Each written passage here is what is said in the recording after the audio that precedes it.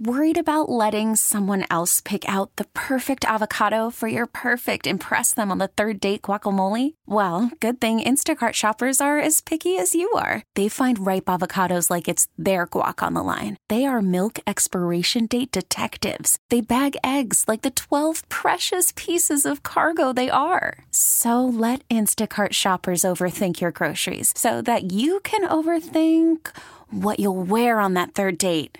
Download the Instacart app to get free delivery on your first 3 orders while supplies last. Minimum $10 per order. Additional terms apply.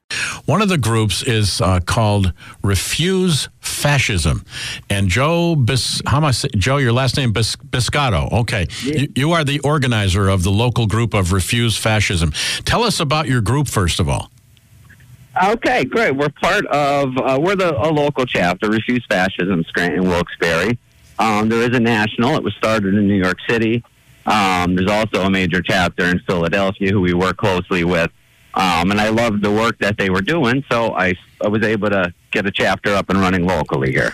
Okay, now, refuse fascism. The definition that I read to people is a form of government type of a one-party dictatorship. Fascists are against democracy. They work for a totalitarian one-party state. Such a state is led by a strong leader. I mean, come on, it's a pretty far stretch to say we are fascist in our administration, don't you think, Joe? Well, I think we're certainly heading that way. And if you look at what Donald Trump, since before he even was elected, from when he announced his campaign and before up until present day, a lot of aspects of fascism is powerful and continuing nationalism, a disdain for human rights. You ID enemies as a unifying cause. You're obsessed with law and order, rampant sexism. You make an enemy out of a free and independent media to make them into a controlled media.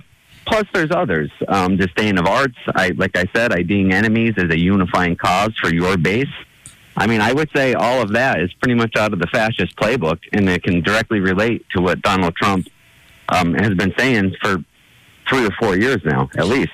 Okay, now, before I don't want to forget to ask this, tell me about the rally that you are planning on Thursday. Sure. We're going to be meeting outside in the public space of Starbucks on the sidewalk. We should be organizing between 5 and 5:30. We'll be there, so we welcome everybody to attend. We want a peaceful, passionate, and very vocal rally. Okay. The website, the national website says, and it uses this phrase several times, this nightmare must end. The Trump-Pence regime must go.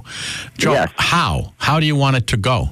Well, however it has to go, whether we're hopefully legally, hopefully we're hoping we apply enough pressure to where we can win the midterms, and the Democratic Party, the majority, will start impeachment proceedings.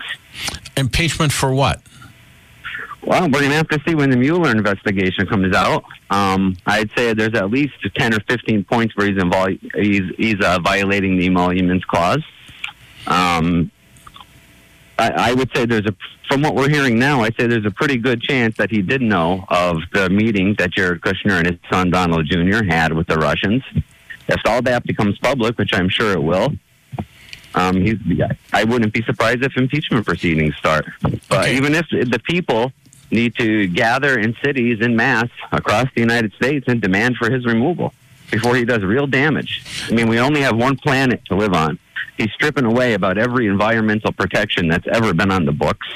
There's no planet B, Frank. Can you give the planet that we're on? Can you give me examples of the environmental issues? And you mentioned civil rights. Can you give me an example of some very specific things that Sure. Offend you?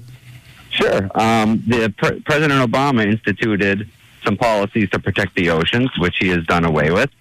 It's now legal to shoot baby bear cubs. How many pipelines has he approved since as soon as he took office without any environmental review? We're actually not even without any environmental review, expressly against what the environmental reviews have stated. To help his friends, another thing of fascism is you protect corporate rule, and that's what we're in. It is an oligarchic system now, where all the money goes up to the top 1%. He just last week, he changed he's stripping away protections in the Endangered Species Act. And the list goes on, Frank. Okay, now, Thursday night, there's going to be probably 10,000 people there.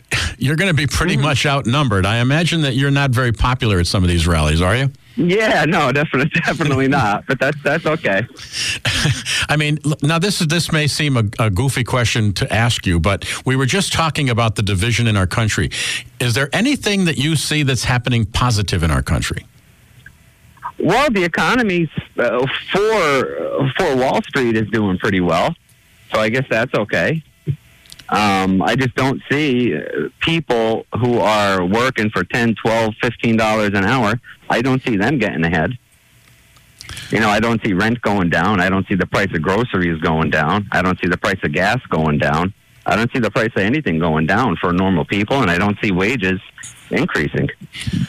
Okay. We can have all the $10 an hour jobs we want, but who's that going to help? Except for the shareholders. And I know you've said you want this to be peaceful, but when I see the things like on the website that says the Trump-Pence regime must go, do you very outspokenly condemn violence?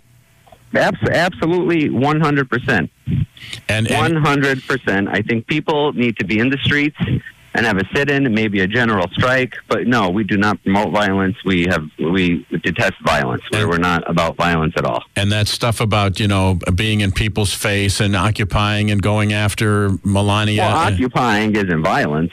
No, but I mean, Maxine Waters has basically kind of talked about a little more aggressive action. Yeah, I'm definitely okay with that. I think we do need to. Frank, we're talking about saving the world here and saving our country. If we have to get in people's faces in a nonviolent way to do that, to make them do their jobs the way they should be doing, with free of influence from corporations or anybody else, then the stakes are too high just to march around in circles and not do anything. Well, first of all, I wish it didn't have to be this way. First of all, I want to thank you for advocating violence. First of all, I want to thank you for a reasonable conversation here where we're not yelling at each other. But what if I say to you, wait a minute, but the Trump-Pence administration is already saving the country by restoring jobs and by renegotiating NATO and by renegotiating trade contracts and all that. I mean, what would you say to people who just say the same thing but on a different side? Well, because there's facts. There's not two sides of facts, Frank. Well, yeah, and that's the area that we're in. If I'm looking at a tree right now, I say that's a tree. You say it's an automobile.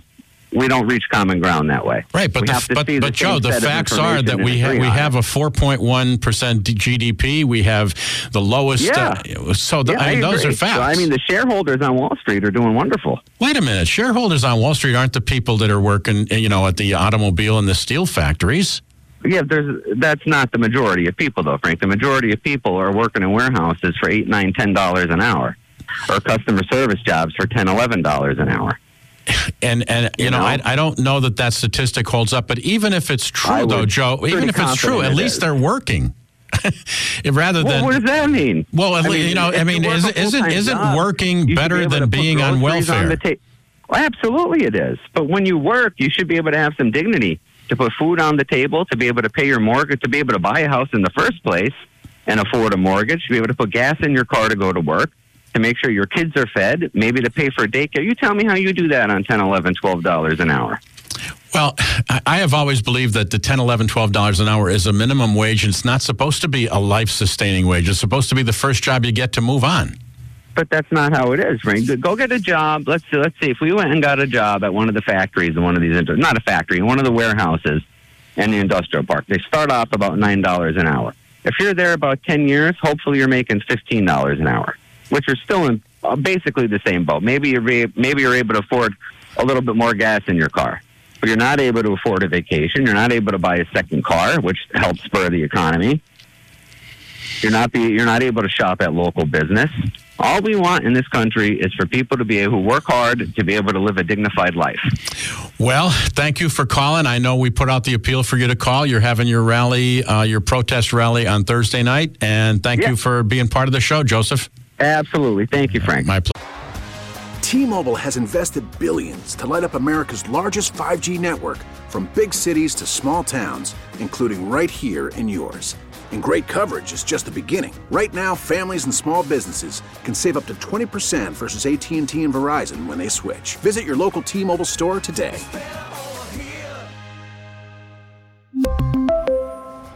Plan savings with 3 lines of T-Mobile Essentials versus comparable available plans. Plan features and taxes and fees may vary.